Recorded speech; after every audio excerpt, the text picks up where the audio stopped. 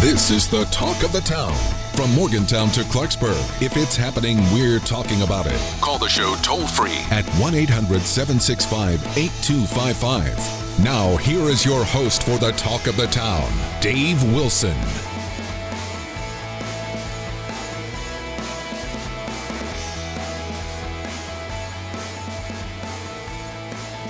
Good morning. Welcome into the program, Talk of the Town. Hope your day's off to a great start. 304-TALK 304 is the text line, 800-765-8255. That is the phone number. Ethan Collins is on the phones today. Coming up, we'll go through the WVU Faculty Senate meeting from yesterday as the reduction in force notices have started going out this week. Yesterday, the Faculty Senate met with University administration. Most of the meeting was question and answer about the RIF process and the process moving forward. We'll get to that. We'll have some sound bites to play from that meeting coming up a couple of minutes from now. Bottom of the hour, we'll completely shift gears. You know him as the Appalachian Soul Man. Aristotle Jones is going to join us in studio. The musician, production director. I don't know, what is his title here? Production director? Well, I know what he does. I just don't know what his title is. I digress. Aristotle has been named a Black Appalachian Storyteller Fellow and is going to be headed out to Salt Lake City in November. And Aristotle will explain all of that coming up at the bottom of the hour. 800-765-TALKS, the phone number. 304-TALK 304 is the text line.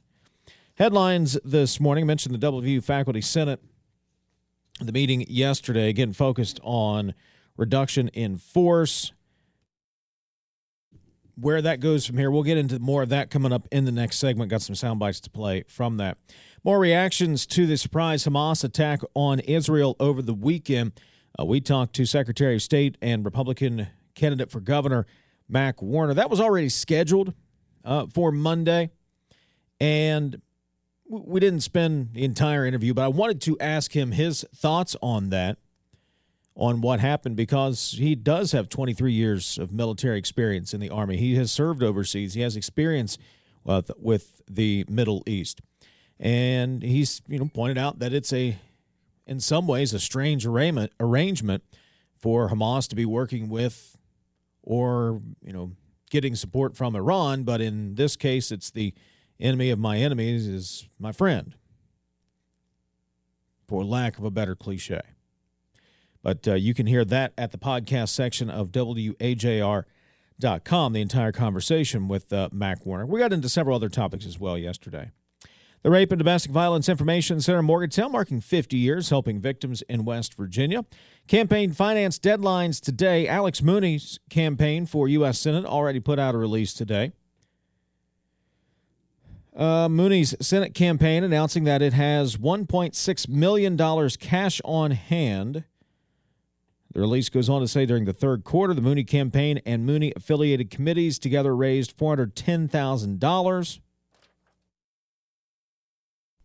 The total cash on hand for third quarter puts Mooney well on his way to defeating liberal Jim Justice and his ally Manchin in 2024. Jim Justice and Joe Manchin are allies? The release goes on to say, quote, "I'm humbled by all those who are supporting my campaign and invested in this critical race. Unlike my opponent, Jim Justice, who was recruited by the establishment swamp, I entered this race to fight for you. As your next senator, I will drain the swamp. I will bring back transparency and will bring accountability to the Senate. With your support, I'm going to beat Joe Manchin and fight for our conservative values," said Congressman Alex X. Mooney. Okay. Rest of the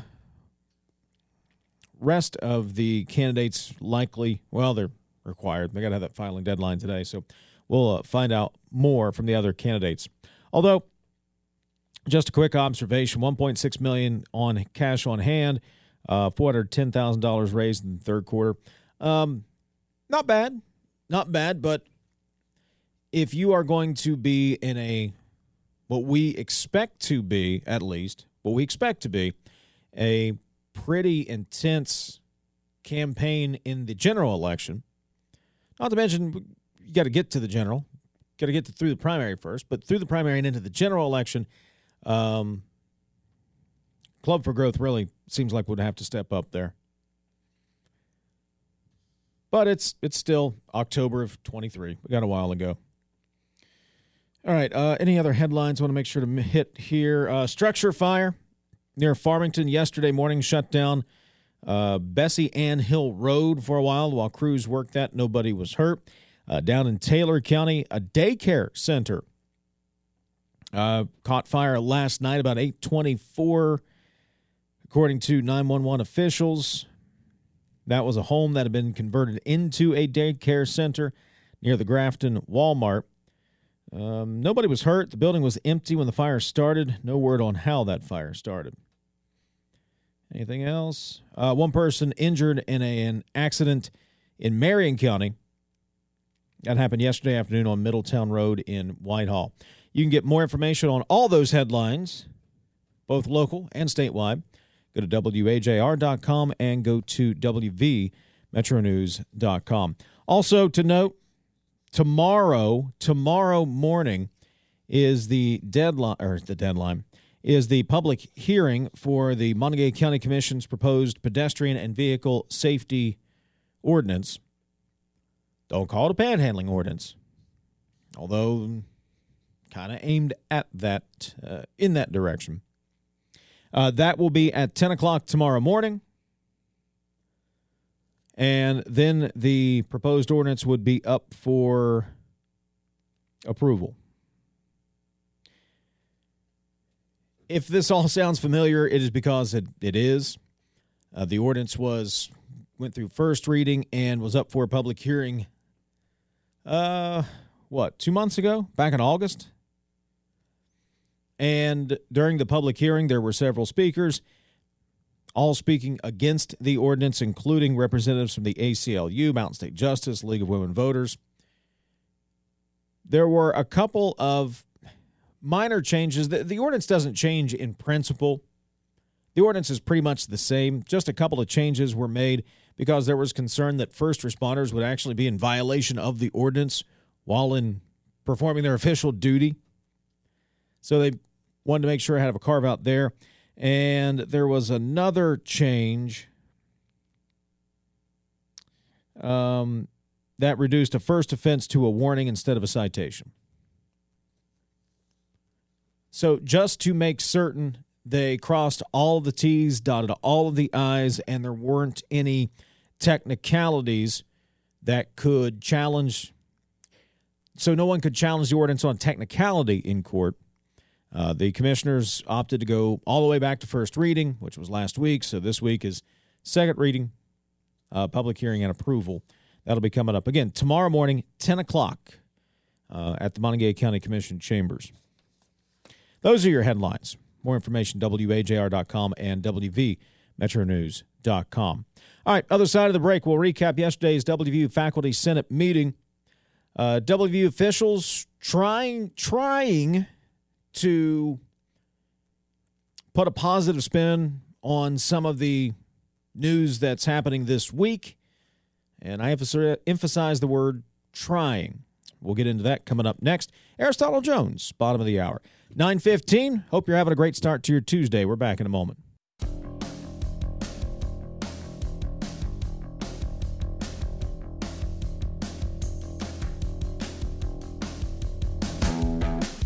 We're talking about your town. Now back to the talk of the town.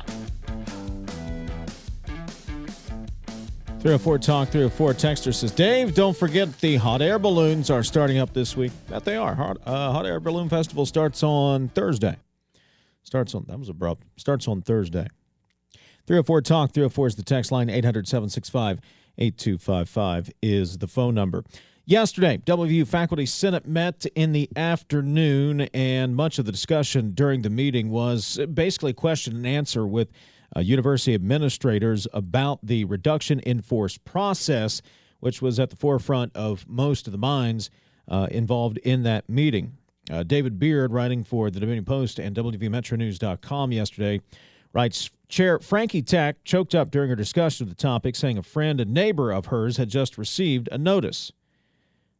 This is such a difficult time for those professors and their families, she said. We also want to acknowledge the colleagues and the students that are grieving with you and who will miss you for a long time to come. We hope for all of you that you can find moments of solace amidst the storm. WVU Provost Marianne Reed speaking during the meeting on Monday, saying that, and trying to put a positive spin on this, and I emphasize the word trying here, that there's actually been about a 50% decline in the number of RIF notices that will be required. We are now moving through the painful stage of the process, which is the reduction in force. If there's any good news, it is that the number of faculty who will be receiving their RIF notices has been reduced by a little over 50%. I say trying to put a positive spin. The reason that number has dropped is because there have been other faculty members who have opted to retire or resign rather than possibly be RIFed or somebody else in their department being laid off due to the process. So people have already voluntarily left the university. Reed went on to say that I realize this is of little solace for those faculty members that still will be losing their positions. Reed continued that the transformation for smaller institutions, including the review process and timeline for WVU Extension and regional campuses in Beckley and Kaiser, continues. There has been, I understand, some anxiety about the timeline for the program review at the regional campuses and at Extension. We are working on that now, and our plan is to lay out the timeline and the process at the November 17th board meeting, if not soon. President Gordon Gee addressed the Faculty Senate meeting as well. Gee, standing before representatives of the faculty that back in September approved a no-confidence resolution against him on a 797 to 100 vote, saying that he understands the RIF notices are going out and it's going to be a tough time. But I do want to acknowledge that these next few weeks will be challenging for many as we move through the reduction in force process. It is never easy to make these kinds of decisions, and I know that it's extremely difficult, not only for those who are affected, but for those who remain. We do want to provide as much notice as possible. Gee continued that there is some positive news that WVU may be turning a corner. He also spoke, noting that in late September, the Association of Public and Land-Grant Universities designated WVU as an Innovation and Economic Prosperity University, one of just 80 universities to receive that designation.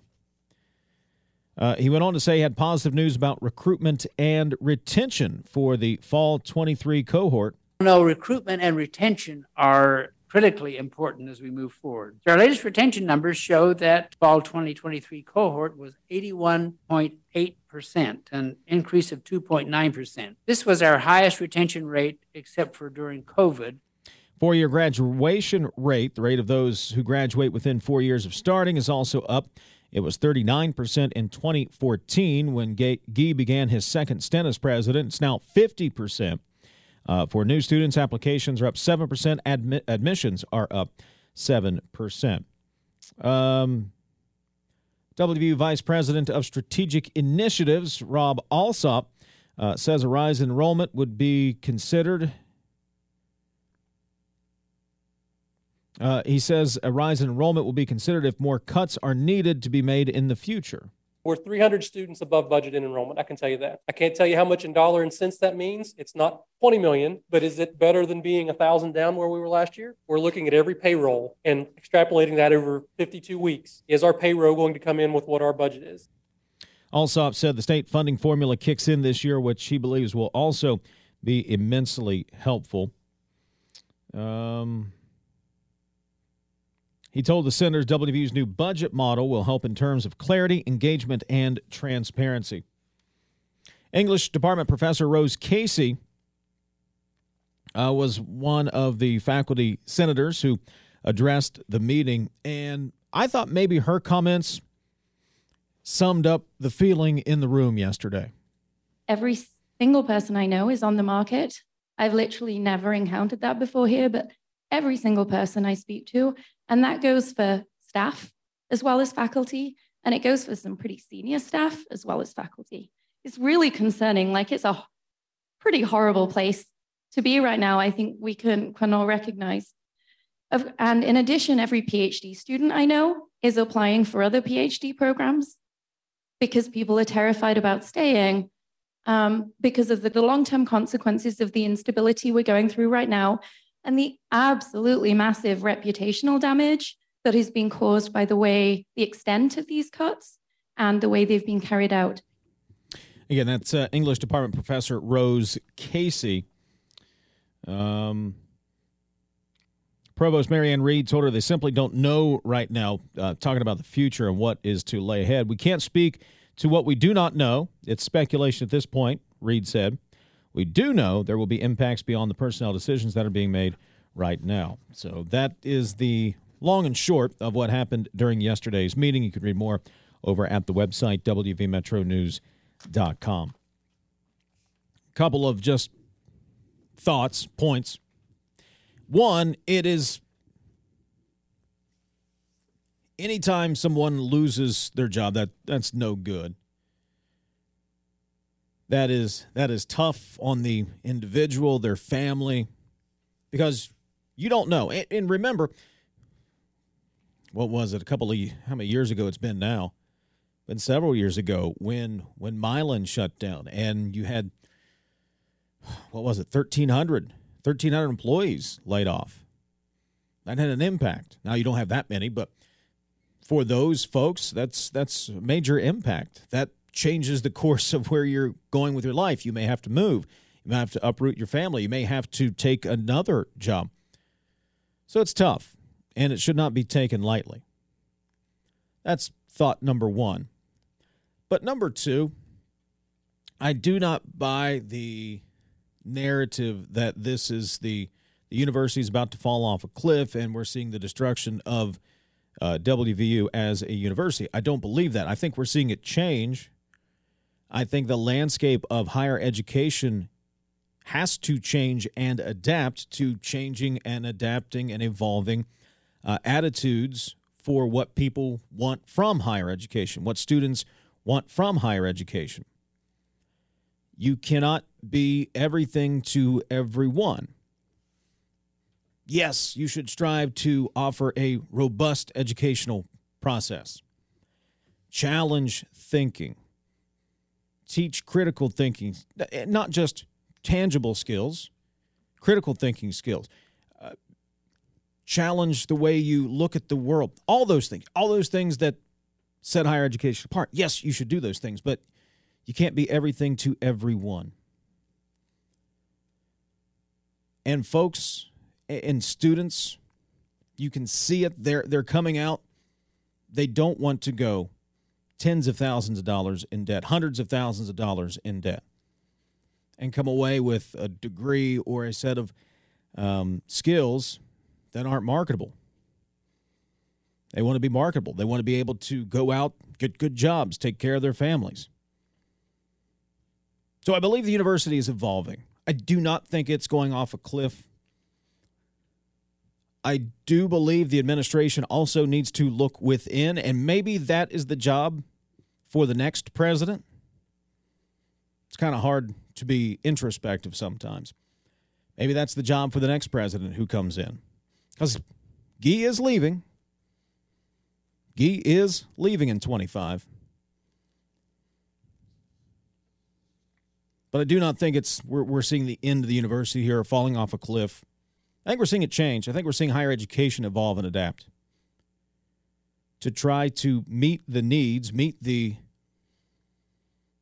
what students are looking for. Coming up, we'll move on. Aristotle Jones is going to join me in studio. We're going to do a 180 here. Aristotle, a.k.a. the Appalachian Soul Man, is also a nationally recognized storyteller. Well, I'll let him tell the story. We'll do that coming up on the other side of the break. Your calls, text, tweets are also welcome. It's 9:30, time to get a news update. Let's check in with the Metro News Radio Network, find out what's happening across the great state of West Virginia.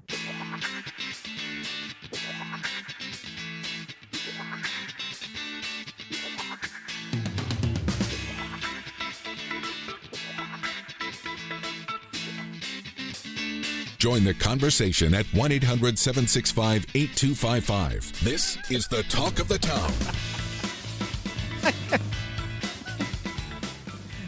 Aristotle Jones is joining me in the studio. Yeah. We weren't sure if the mic was going to stay put for you there. You know, I had to use the Force. I've been watching Ahsoka Tano on Disney Plus, and I've been really learning about the Force and how to keep microphone stands still. All right, let me give Aristotle the proper introduction. Commonly known as the Appalachian Soul Man, Aristotle, Morgantown musician. He's a community activist. He's got a podcast. He writes music. He does a little bit of everything. Yeah. He will be performing in Salt Lake City in November at the National Black Storytelling Festival and Conference. Aristotle is a Black Appalachian Storyteller Fellow. That's right. Officially. All right. I don't know where to begin because you need to explain all this. All right. What is a Storyteller Fellow? What does this mean? Well, the fellowship is an award that was granted to me for work I've done a body of work I've done throughout this past year, from putting on concerts, releasing my album, organizing festivals and community street fairs, but mostly what I do, part of my performance, as a singer-songwriter, I write songs, and I've lived in Osage, West Virginia, probably since the pandemic, and I guess right before the lockdown. So while I was there, that's where my parents met, and my grandparents met, and my dad grew up, and so I have an opportunity to tell the story. So the fellowship, there's 6 award winners, one from 6 Appalachian states, and basically they gave us some money and said, go tell more stories, and which is nice, so the fellowship is an honor that's bestowed upon several storytellers that have shown a body of work that they contribute to the narrative of Appalachian and culture in our region. The answer might be in the question here. So the National Black Storytelling Festival and Conference is all about storytelling? Yeah, well, actually, it's about connecting and building a network of the storytellers. And so, if you look at the history of the United States, honestly, especially since we're going to Utah, you think about the Wild West, right? A lot of those stories that were handed down were oral stories and part of the tradition of oral storytelling. In Appalachia, it's the same. We do a lot of porch picking, where we're hanging out on the porch, just talking to each other. And you have little kids that are sitting down at the foot of their grandpap, and their grandpaps, talking about the apple trees and what it used to look like in the holler, way back before they were born. And so, from the Black community, it's also the same. When I sing Appalachian soul music, which is a blend of doo-wop and gospel, R&B, and of course folk music, similar to Bill Withers, or even rock and roll legend Johnny Johnson, who came out of Fairmont, West Virginia. So recently, I've discovered tons of Black creative contributors that really weren't acknowledged as part of the story of Appalachian culture and Appalachian music. And that really transverses a lot of different things because people had to move away. And so what my job, or what I kind of took on as a role, is being the next generation of storyteller, kind of giving those traditions credence while I was building my own musical career. And that allowed me to, not only be myself, but it opened portals for people to tell me their stories. So I've gotten tons of stories from different people in the audiences at my shows about, how they met Tina Turner and Logan, or, even people here at the radio station, how Ray Charles came in and played at the Greer Pavilion, or just stories that I've never really heard before in the community. But then you look back at the history of it and you said, wow, man, there were some amazing artists that played in West Virginia and or were from West Virginia and went on to do nationally and globally acclaimed creations and albums and music. So, man, it's really cool. All right, I'm going to put you on the spot here, storyteller. Okay. Give me a story that would surprise me, that maybe blew your mind, that surprised you, that you've heard over the last during your career here. Oh, the story that I've heard. Well, in addition to being a performer, I'm also, with my radio show, Sounds Good to Me, I get to hear tons of really cool stories. And so I learned. This was something I learned on an interview with Trey Buckner, who is the guitarist from the Hillbilly Biscuits, a bluegrass band. And he came in and he was talking about how B.B. King came to Palatine Park, that was in Fairmont, West Virginia, when he was a kid. And he was sitting there just staring fascinatedly at B.B. King string his guitar because, he was playing, he breaks a string, and he's just stringing. And B.B. King looks over at him and says, "Hey, come over here, man." And so here's this little kid walks over to B.B. King, of course, which is, blues legend. He goes, "Well, what are you doing?" And B.B. King goes, "Well, I'm stringing my guitar. You want to learn?" And so here is, one of my contemporary musician friends here that has learned how to string his guitar from, a blues legend here when he was in West Virginia. And I'm just like, when did that happen? But what was really cool later on in that interview was that he told me the story because I've always kind of, I love bluegrass music because I love the harmonies. And I think bluegrass and gospel and black gospel music have a lot in common because it was church derivative music. And so what I heard from what he told me was that the original bluegrass founder, Bill Monroe, learned some of the bluegrass licks because he was playing and performing with a black fiddle player that is like an unknown figure in bluegrass history. So actually the tradition of bluegrass music started from a collaboration and integration between black bluegrass fiddle player and Bill Monroe, and then it goes from Kentucky through West Virginia to Tennessee, and here it is amazing music. And I didn't know. I felt like I didn't have deep roots in that particular kind of music, but then all of a sudden I find this out, and I'm just like connected to the appreciation for the legacy of music in Appalachia and the way our communities have been integrated just due to the fact of being stuck in the same holler together, right? No, but there's a lot of truth to that. You're stuck. You're right. We're stuck in the same holler together, and you take a little bit from here, and you go, "Oh, I like the sound of that," and then that guy over here says, "Well, I like the sound of that," and you end up with something new and unique and different, and it's what makes us the best state in the country. It's 100% true. And two, what's really nice about West Virginia and Appalachia in general is that all of the hills and hollers, when they converge, they create these amazing amphitheaters, natural amphitheaters where the music resonates throughout the trees in the forest, and you hear the babbling brook, and that makes it beautiful. But what also makes it beautiful is how because of the coal mining legacy that came in West Virginia, and that became an economic driver for the building of the East Coast. And so folks came from all over the world. Like in Osage, West Virginia, folks came from 19 different countries, like from Europe, all over, and also they came from the American South, and they converged and convened in like Osage, West Virginia, which is right across the river. If you go across from Star City, you see the Sheets, and then you turn, you're going to end up right about Osage and Scott's Run. So there was Italian and German and people from Ukraine and people from Alabama and North Carolina and South Carolina, and they came to West Virginia in hopes for a better life for themselves and their future for their family. And so with my album, while I was living in Osage over the pandemic, I had a lot of time to think about, just about the music that was being created. And so I wrote this album that was based off of the music that my parents and my grandparents would have been listening to while they were living their life. And so, and I did it through the eyes of a fictional character named Mountain Doo-Wop. See, I'm the Appalachian Soul Man. So I created a fictional character named Mountain Doo-Wop, right? So the idea is like if you were like a soul singer in the 50s, 60s, and 70s, and you were out traveling around and you would come home every once in a while to visit, what would be the music what would be playing in the environment in the background. And so it's a blending of a lot of different styles and genres, but it was because of those different geographical backgrounds and different ethnic backgrounds that were combined there that the music became so unique. I mean, I've learned stories like when my dad, he's really the storyteller, but my dad, he told me a story about how when Muhammad Ali came to Osage. See, Muhammad Ali was from Pennsylvania.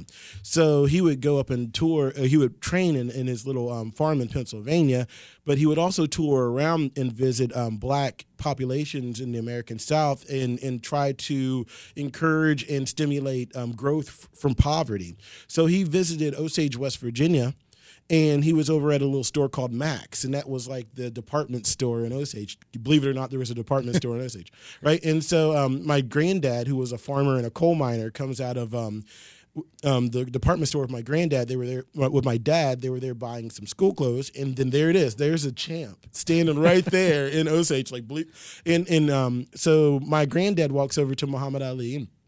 My granddad was a big, bold. He never really shied. Never the kind of guy that always could make a friend in a room. And so he walks over to Muhammad Ali and he shakes his hand. And Muhammad Ali grabs my granddad's big old coal mine and axe swinging hands. And he goes, man, I sure am glad you ain't in the ring, because if you were in the ring, then I wouldn't be the champ with big old mitts like that. And so, like, you know, I'm hearing these stories from folks like my dad. I lived with my grandfather for 3 years before that. He told me these cool stories. Al Anderson, who is an amazing storyteller and a musician and has a shoe shop over in Osage, West Virginia. And he's told me stories about the community and how there was, you know, movie theaters and gas stations and a railroad that rolled up through the middle of town, and how Eleanor Roosevelt came to town in the 30s, and how the town split and Arthur Dale and Preston County was created, and how there was a coal mine collapse, and then the interstate came through and it shifted the narrative, and we lost a lot of those stories because people moved to places like Pittsburgh or Columbus or DC or one of the other communities that had a little bit more going on for what they thought their kids could have for a better life. And you know, now through telling these stories, not what I get to do is I get to give more people a place to come home to, and more people an opportunity to tell a story they can be proud of about their home state that isn't just about, you know, country roads, or isn't about, you know, an outside narrative. I'm all about telling the story from the inside out and giving people an opportunity to like us for who we are and present that in the best light. So being honored nationally by the National Association of Black Storytellers with the Black Appalachian Storyteller Fellowship is something that I never intended, but it blows my mind. And I'm going to take this as something, as a point of pride to move forward and give everybody an opportunity to tell their own story. It's the 41st year of the gathering. It'll be hosted out in Salt Lake City in November. Aristotle will be there, and I expect a live report from Salt Lake City in November. I will call in. I will totally call in. It's going to be great, man. I'm gonna go see a jazz game, and what else? What else do you do in Salt Lake City? That might be about that. Might be it.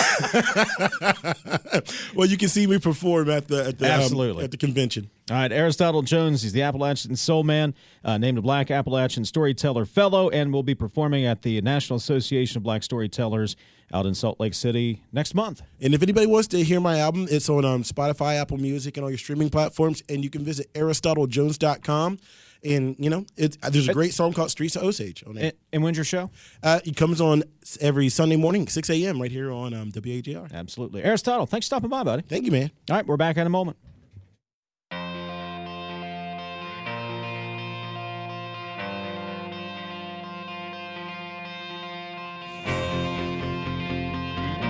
Now back to the Talk of the Town.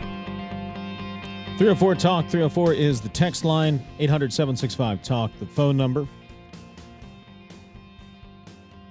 Joe Mercado just tweeted, or X'd, or whatever you do these days, the Metro News top 10 plays from week number 7 of the high school football season. You can go to my Twitter, at Dave Wilson. Hello, it is Ryan, and I was on a flight the other day playing one of my favorite social spin slot games on ChumbaCasino.com. I looked over the person sitting next to me, and you know what they were doing? They were also playing Chumba Casino. Coincidence? I think not. Everybody's loving having fun with it. Chumba Casino is home to hundreds of casino-style games that you can play for free anytime, anywhere, even at 30,000 feet. So sign up now at ChumbaCasino.com to claim your free welcome bonus. That's ChumbaCasino.com and live the Chumba life. No purchase necessary. VGW Group. Void where prohibited by law. See terms and conditions. 18+.